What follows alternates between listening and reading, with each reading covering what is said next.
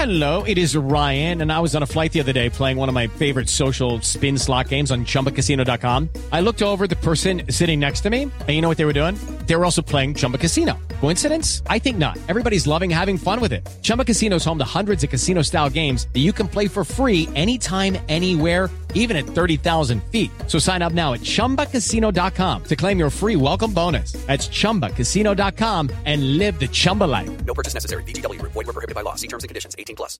Judy was boring. Hello. Then Judy discovered ChumbaCasino.com. It's my little escape. Now Judy's the life of the party. Oh, baby, mama's bringing home the bacon. Whoa, take it easy, Judy. The Chumba life is for everybody. So go to ChumbaCasino.com and play over 100 casino-style games. Join today and play for free for your chance to redeem some serious prizes.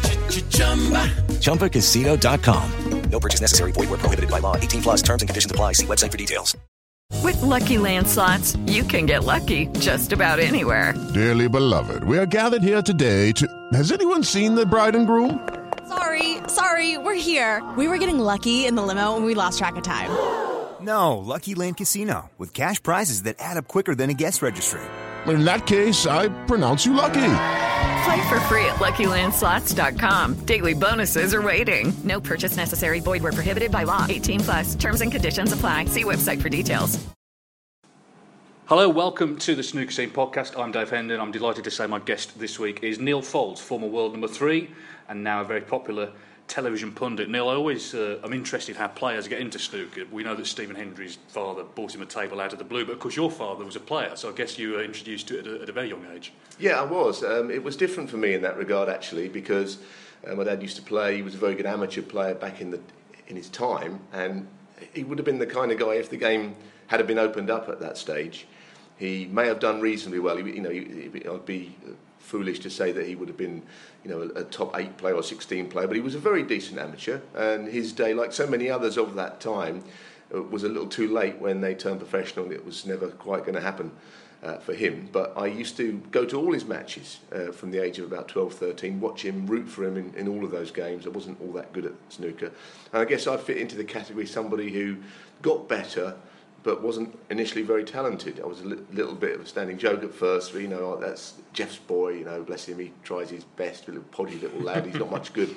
But I did get better, and my improvement came at about the age of 15, 16, when I won the what they used to call the London and Home Counties Boys section. I don't think you can call it that anymore, and played at the Commonwealth Club in Blackpool against the likes of John Parrott. That's the first time I met him, age 15, and of course I've known him ever since. You're talking 38 years or something now ago, and I met a lot of guys then. So gradually I started to get a little bit better from those early stages, and I improved quite rapidly, actually. A lot of the guys that were in front of me those junior days, I passed them about the age of 16, 17. So that's kind of how things happened for me, except Jimmy White, who, of course, I did rub shoulders with, and I've known all those years, and I never quite got past him, but a lot of the other guys I did. Of course, these days, a kid of 12, they can turn the TV on most weeks of the year now and watch snooker, but it wasn't like that then, was it? There was Pot Black, but there wasn't a lot of other TV snooker, so your introduction to the game, it was through the junior scene. It wasn't as high profile then, certainly, as it is now. No, that's right. I had good people around me that were big snooker people, like obviously my dad, who's been involved all those years, Ron Gross, who anyone from the London area and maybe other areas would remember Ron as a great amateur player himself. He's no longer with us. He died a few years back over Christmas, a few years ago. But he knew everybody. He was somebody that got me into it. I mean, when I left school, I had a job for a year, just under, working in an insurance office, which didn't really suit me. I didn't mind it, but I wanted to play snooker, but I wasn't quite good enough. And I used to find at the age of 17 that I was coming back from a day's work over in Shepherd's Bush on the Tube, only playing maybe at the weekends. I was too tired, just didn't seem the right thing to do. I didn't drive then, so I'd play at weekends. And at that point, I mean, I'd known Ron, and I did play in his club in Neasden, the Ron Gross Snooker Centre, but I got to the final of the World Junior Championships despite only playing at weekends in the Isle of Wight. I beat John Parrott along the way, and Dean O'Kane, still lifelong friends actually, lost in the final to a youngster called Terry Whitthread, who was a really good player from London. He was somebody that used to hang around with Jimmy, very decent player, doesn't play anymore. But Ron thought that was a good opportunity to get me out of my day job, if you like. He said he'd give me, he'd match what I was earning at this insurance company, which wasn't much. It was probably about, I think it was about £2,500 a year, whatever it would have been back then. And I would work in his club in a couple of evenings a week, and I had free practice. And I think it was good that I did that year's work, because it really made me understand what I did want to do. I wasn't going to mess around and turn up there and play cards and all the things that people did. When I got the chance, having seen the other side, not that work is that dreadful, but I didn't really want to do that anymore. So I took the chance, grasped it, and I did improve quickly. And how did you turn professional? Because the system has changed so much over the years. How did you get into the pro ranks? You had to win something. You couldn't just become a professional, pay your way in or whatever it took.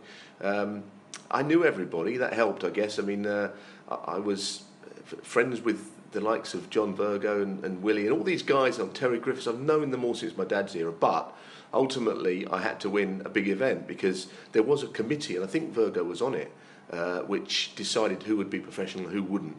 But if you won one of the big festivals, it would get you in. And I remember thinking I had to win the English Amateur Championship, or the Pontins Festival in Prestatyn, or the one that came up in Sina Warren for Warner's, which was it was high profile. I mean, and I remember trying to get my ticket, losing in the semi-finals in the Prestatyn Festival, which was very tough to win, because there was literally 700 or 800 entries. I had to start from scratch. You had to beat professionals along the way.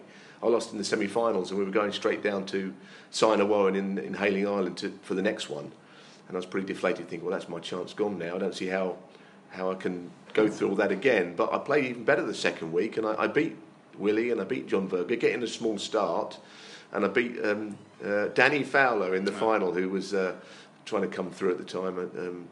And I won it. So really, they couldn't not pick me, although, I don't know, you couldn't just turn professional, basically. And I remember asking John Virgo, I said, listen, I've won this tournament now, what do you think? And he looked straight through me, he said, well, he said, you've got a chance. He said, but don't sweat too much in the paddock, and lose your race down at the start. We'll decide. And, of course, I got in as a professional, and that was that. And I was quite young. It was early 84. And what was it like? Suddenly you're a professional, this is what you wanted. Did it sort of match up to what you'd hoped in that first season? Well, I'd actually been to a lot of those matches. My dad had already been professional, so I'd been to all the venues, all the minor venues that he'd played at, and he sometimes toiled away in qualifiers. So I kind of already knew what was required of me, and I already knew that there were a large bulk of players I fancied beating already. Let's be honest, back in the day there was quite a bit of dead wood around. A lot of guys getting old that weren't great players. No need to mention any names. They were good snooker people, but I knew that there was chances for me to do well quite quickly. And the qualifiers then, in fairness, were nowhere near like they were in recent years, and definitely not like they are now. I mean, I qualified to get to the Crucible in my first year, and I remember beating Doug French, Les Dodd, and Jim Meadowcroft, who Jim Meadowcroft sadly recently passed away. And you look back, I mean, Jim was actually a really good player, but I and a few others of my era were already a little bit in front of those. It's a bit like when, if I could compare myself to Ronnie O'Sullivan, which would be a bit tough, but my point being when John Higgins and Ronnie and Stephen Lee and Mark Williams turned pro, they were already better than most of those. It was on a minor scale, lesser scale, how it was for the likes of myself. We talk at the moment about Peter and Oliver Lyons. A lot of people are saying, when they're going to play each other in a professional tournament. But you did play your dad. What was that like? It probably difficult for both of you. Horrible, actually. We played twice. Oddly enough, the only time my dad got to he got to a venue twice, actually. The first time he got there, he qualified for the UK for the Guildhall Last 32, and I qualified, and we played on adjoining tables. He played Steve Davis, who made a bit of a mess of him. I think he beat him 9-1 or something, and I played David Taylor. So he couldn't enjoy playing at that venue because I was on the next table. He wanted to look around the barrier, and then we played in the only other tournament he qualified. He beat Bill Werbenek to get a what they used to call a ranking point, and that 1 point was quite precious if you didn't have any. And then it was me in the next round, and it was the tournament I won, actually, the international. So in my first match in the international, I had to play my dad. It was rotten. I beat him 5-0, and I've just basically had to put him out of his misery because I could see he was hating it. And kind of the fact that I couldn't really get my mind on it, I think he was worried that he might accidentally beat me, and then he couldn't really go any further, yeah, we played twice as well. Another time we played was in the English professional down in Redwood Lodge in Bristol. And the whole family came down there. My mum came along to watch. She never used to come to watch because it was, and I beat him again, but it was strange because he would always come into my dressing room in the interval, and encouraged me, because my dad was always the man. He's been the man that encourages me in everything, but especially in snooker. So he still came in there and talked through the match, and it was odd, really.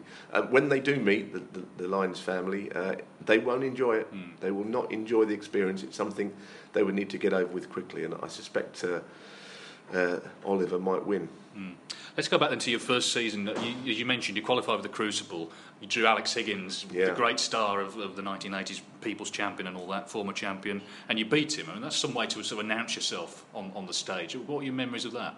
Yeah, I do remember it very clearly, because I'd been to the Crucible before '79 to watch John Virgo play, because he was based in London at the time, so I knew what the Crucible was all about.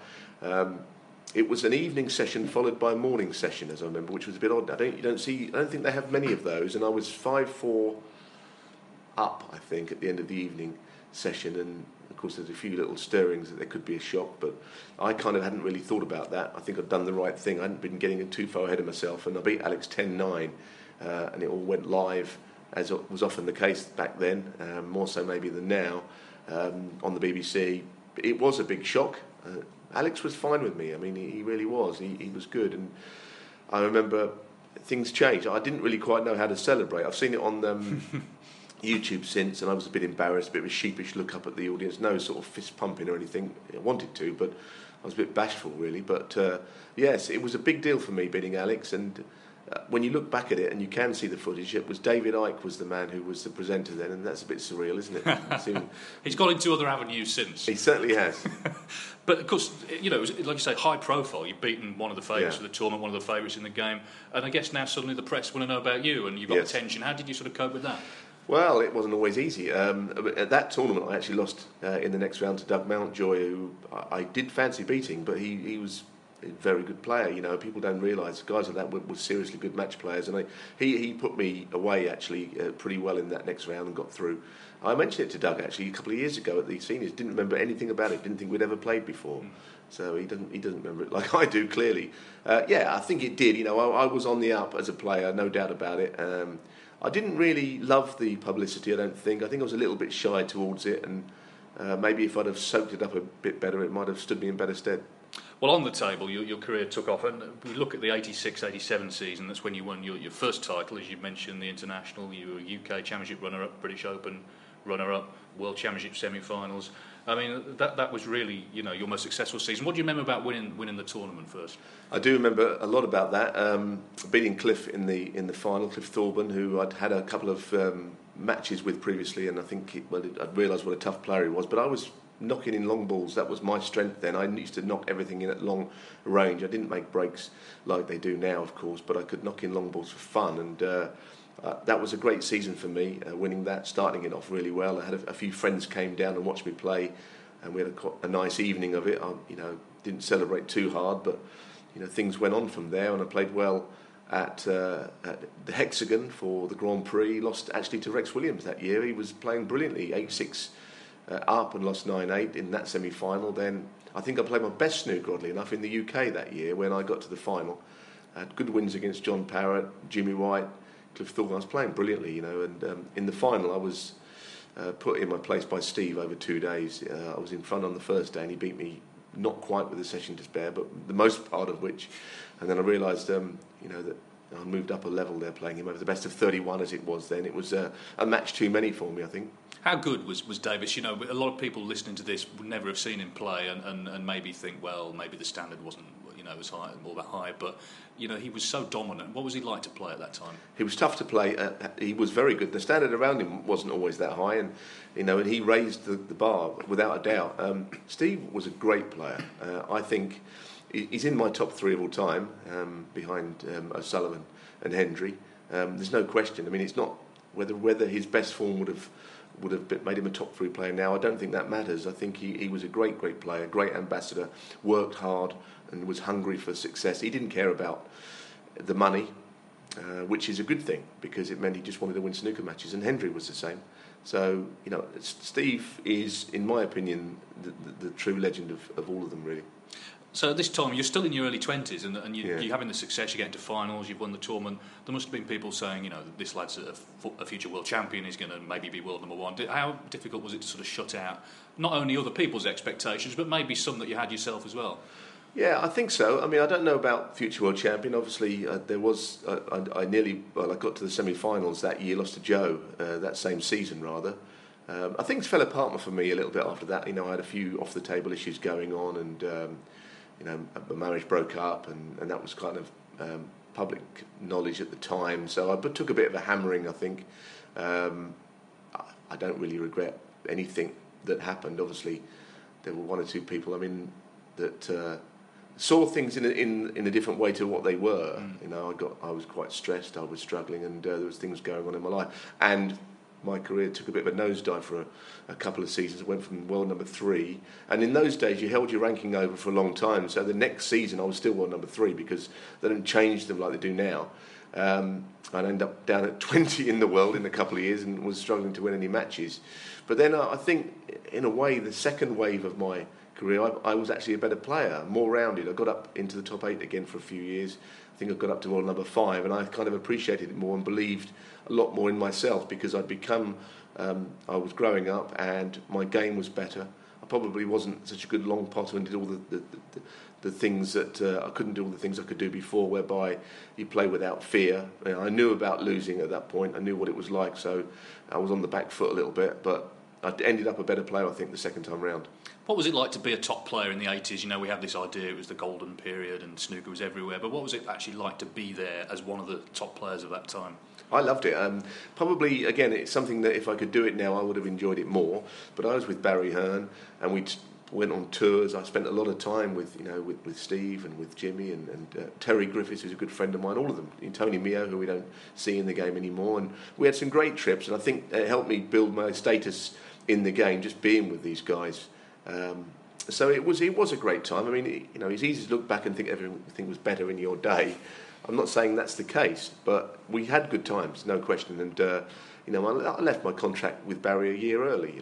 There's no two ways about it. It didn't end perfectly, but I've never lost friendship with Barry, and I see him and enjoy his company now. I actually had a nice chat with him when I was over working for Eurosport on the tournament in Berlin. I had a lovely chat with him for about half an hour, and my association at the time with Matchroom, it didn't go sour. It just didn't work out for either of us. And I went solo after that, and my dad looked after me. Just before you joined Barry, he had the record out, the Chaz and Dave Snooker Loopy, which was a big hit. And then inevitably there was a follow-up which you were on called the Romford Rap, which wasn't a big hit. What do you remember about that? That was dreadful, wasn't it? So you should never go back to the well more than once, I think, on things like that. We had fun making it. We came back from China actually in the morning, and then we had to go to the what do they call that place? Not the Ali Pally, somewhere like that in London. Anyway. We spent the day filming it, and Chaz and Dave were there, and in the evening we had to perform it live, and it's all a bit surreal, really, because I'm a bit of a music fan, actually, and it was a bit not odd. That sort of music necessarily. Not necessarily, but we had fun doing it. It was never going to be much of a success. I don't think we made any money out of it, actually. Aside from that, it was an experience. There was a big video, wasn't there? Like there was a big snooker table on a stage, and you were all dressed in like different coloured waistcoats. Did anyone at any point think this is a bit odd? Well, I certainly did. I was wearing the yellow waistcoat, which didn't suit me, and Steve was wearing his usual black waistcoat. I think he didn't have to even have one that was, from the props. It went well. But look, it was good fun, but it was never going to be the same as the first one. And I guess the first one did very well. It was just a novelty record, wasn't it? And you should never follow those up, I don't think.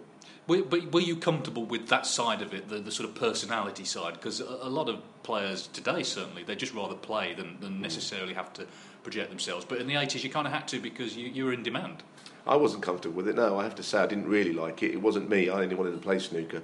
And then, I became a little bit withdrawn from the game when things went wrong for me when I first was successful. I just didn't. I slightly in a way, resented the game and thought, well, this game has made me a bit unhappy, actually. But, as you get older, you realise, as I say, the second time round, I thought, I've got to knuckle down to this. You've only got so long doing one thing.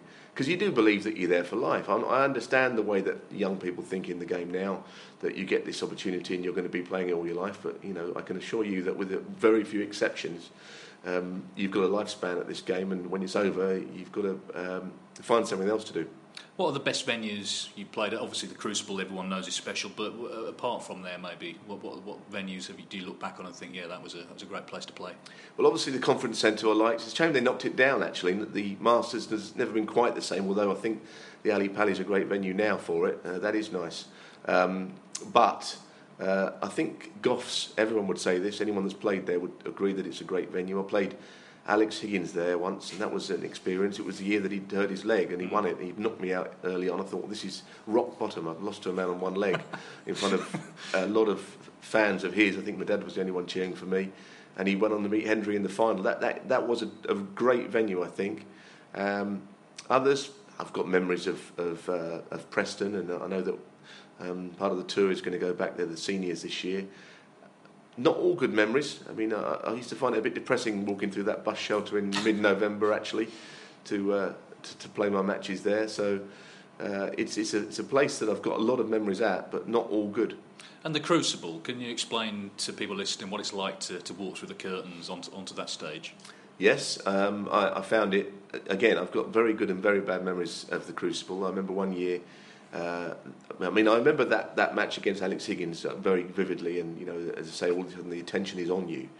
But I also remember one year I had to win my first round match. I think it was Wayne Jones of Wales who I was playing. I was probably fancied to beat, and I had to beat him. And I think I was 3-1 down and losing, and I put my fist through broke the glass in one of the changing rooms. Didn't really mean to do it, actually. I obviously wasn't happy. Smashed all the glass, and you think, hang on a minute, this is only a game of snooker, really. But you can lose your rag, and you can lose your perspective sometimes at that place. As I say, it's got good and one or two memories that are not so good. I like going back there now, though, and it's a different story now. I'm not playing. You've already said, eventually all careers go into decline. You start to slip down the rankings. You're spending a lot of time at qualifiers. What's that like when you've been at the top and you've been at all these great venues, and suddenly you're at the Norbreck or wherever? How easy or difficult is it to adjust to that? Well, I think it's difficult at first because you want to play some of the guys that you're playing at venues because you feel that you would probably beat them there more so than in a small cubicle or a small area at the Norbreck Castle. But after a year or two of playing in those qualifiers, you become almost accustomed to it, and then that becomes your little domain. And then qualifying for a venue, you become the nervous one. I found that later on in my career, that I became quite a decent player in the qualifiers. It's like the career takes a different phase where you fancy doing well. But in the last couple of years, I packed up. It was 2003, January 2013. I lost in the Worlds. My last season, I was dropping down and I was going to go off the tour, and I wasn't playing very well. And I just started to do a few other little things outside of the game, a little bit of work in for a bookmaker, and just getting into the broadcasting side of it a bit. And I wasn't putting in the hours, and I'd lost my game a little bit. I knew it that year, and it's like they always say, it's a bit of a cliche, but you know when it's time to walk away. And I knew, because I couldn't play to the level that would even keep me on the tour.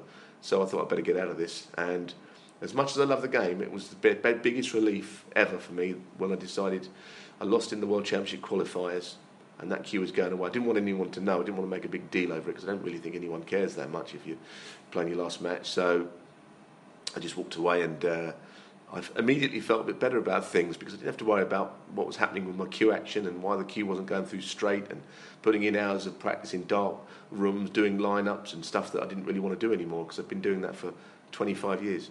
So there were no regrets when the following season started, and you saw everyone was heading off to qualifying. You no sort of feelings that I really wish I was still there? I can honestly say I have never regretted it. I did actually play in the World Seniors once, and I regretted that because I think that was a mistake. I remember it. Yeah, I lost to Dino Kane. It was fun, but I didn't want to put in the hours, and I thought this is a one-off. And when Jason Ferguson phoned me and asked me to play, I think I'd had a couple of beers. I was in the pub or something, and I said, "Yes, of course I'll play, Jason." He said, "You'll go in as a C." Great idea. And then when it came to it, I didn't want to do it. So I have absolutely no regrets about not playing snooker. I don't miss playing. I love the game and I love watching it, and I can follow it better now with more clarity. I think now that I'm not playing it, it doesn't clog my mind up about my own game. So the media side, you're well known now as a television pundit. How did that kind of start for you? I was lucky. For Sky, a guy called Roger Wilkinson, who was at Sky, he phoned me up one day and he said, we want someone to do some work in Aberdeen, and I was already doing a little bit of something else then in sport, just a little bit of stuff for, as I say, for a bookmaker. But he said, I know you've done it before. And of course I hadn't done it before. I don't know where he got that idea. I said, yeah, I have. So I did a bit of commentary. I think I worked with Phil Yates, actually, the first couple of matches, and with Clive. And I enjoyed it. I really enjoyed it, being away and doing something in snooker that didn't involve me waiting for the next practice session to start and all that. I enjoyed being at the venues in a different capacity. Sportsmen who get into broadcasting don't necessarily get any sort of lessons how to do it or anything. No. It's usually just you get handed a microphone. So how did you sort of take to it? I mean, did you find it difficult, or did you find you were natural at it? No, I don't think so. I'm still definitely not natural at it. I think, as I say, I've done some stuff doing sort of broadcasting on racing and greyhound racing and stuff like that. So I was lucky to be around people that were good at it and had been trained, and it kind of, if anything, maybe a little bit rubbed off on me, although I wouldn't say my voice is particularly as good as some people that are involved in that sort of thing. So I tried, basically. I tried my best to learn how to do it the right way, and I do also figure that you've got to be quite measured in what you say. I mean, Clive is the expert at that, saying in not so many words, and you're very good at it, Dave, actually. You only say what needs to be said, and that's a good way of thinking. Thank you. But I think actually what shows you, because you're a big cricket fan, aren't you? And very much. And I think you can tell you've watched a lot of cricket, because for me, the guys, particularly on Sky, and in the past on the BBC, the ex-cricketers are fantastic. You look now at Atherton, there's Shane Warne and these guys. What they say is worth listening to. Do you think you sort of, in some ways, are channeling those? You've not quite done the Richie Benno thing of looking down the camera yet, but I get the feeling you've sort of almost subconsciously sort of taken all that on board. I love cricket. It's always been in my life. As on the radio, all the people that did radio commentary, and you're right, they're very clever guys, and if I could be anywhere near up to that level of saying the right thing, and it would be great. I do think that they're quite eloquent, aren't they, these people, and they do it very well. They're an intelligent bunch, most of the cricketers. I love the game. I was never very good at it. I was never allowed to play very much. And when I was with Barry, he said, you're not allowed to play cricket because you break your fingers, but he still used to have the odd game without telling him. But no, it's a game I really love, and you're right. I think that certain aspects of it lend themselves to commentary and all of that. Is it tough sometimes to be in the box, maybe at the Crucible or another venue, and look down and think, oh, I wish I was still out there? Never think it. No? I've never felt that, no. Nothing can quite replicate the feeling of winning a match, but I must say that, because all the years I played, that feeling when you've potted the winning ball and you may be clearing the last few colours up and you've won, and that's a great feeling. Any snooker player will tell you that. I honestly do not miss playing, and that's the truth, and I've never had any desires to make any form of pointless comeback. well, speaking of which, I mean, we both know a few sort of ex-players, and they do dwell on things that, the one that got away and matches they've lost and have regrets, but I get the feeling you don't. You're actually satisfied. You had your playing career, now you've got another career, and you're just getting on with it. I do feel like that. Anyone that still wants to play snooker, good luck to them. We know, Mike Hallett is interested, Tony Knoll, they still like playing, and there's nothing wrong with that. A lot of the Welsh players still play in the leagues and the like. An old friend of mine, Patsy Fagan, who has been out of the game a long time, and I don't honestly think Patsy always enjoyed himself when he was playing. The spotlight and the limelight didn't really suit him, but now he plays local league snooker and quite enjoys himself. So anyone that does it, good luck to them, and if whatever it is that keeps you going. Would you have any advice for any young players now? It's a very busy calendar. They're flying here, there and everywhere. There's a lot of snooker to be played. What would you say to sort of a young player now, 20-year-old coming into the game? Well, I think it'd be nice just to soak it all up, all the moments, because the travelling must be quite tiring. And I think a lot of people say, these guys don't know, they're born doing snooker. But it's tough. I mean, I've seen tweets in the last 2 or 3 weeks, guys coming back from Darjeeling, who lower ranked players, and you see a tweet that says, I'm really looking forward to going, can't wait to get on the flight. And then about 4 days later, I see a tweet that says, get me home. And then you see another tweet 36 hours later which says, I've just arrived back at the house. Anyone that thinks that's easy is a mug. I don't know. I think you've really got to soak it all up. I mean, I didn't really go out and travel and look at the places that we were at. We went to China, and there was a trip to the Great Wall of China. I didn't want to go. Why wouldn't I want to go there? In the end, Barry said, "You're coming. Get on the coach. You're going." It was brilliant. You know, it's good to soak it all up. I don't think it would be fair for me to say go out and travel when at these venues to a young player, because I don't think it's quite that easy to do it. Most of the time, you're just at the venues. You don't even leave the hotel if the venue's in the same place. Difficult to give advice. What I would say, the only advice I would say, is that you might regret you didn't enjoy it more when it's over. Okay, well, it's over now for us, Neal. That's the end of the podcast. Thanks so much for your company, and I'm sure I speak for most snooker fans when I say you are one of those pundits who, when you talk on the TV, we do listen. And thanks a lot for your company. You're very kind. Thanks, Dave. And thanks everyone for listening. Sports Social Podcast Network.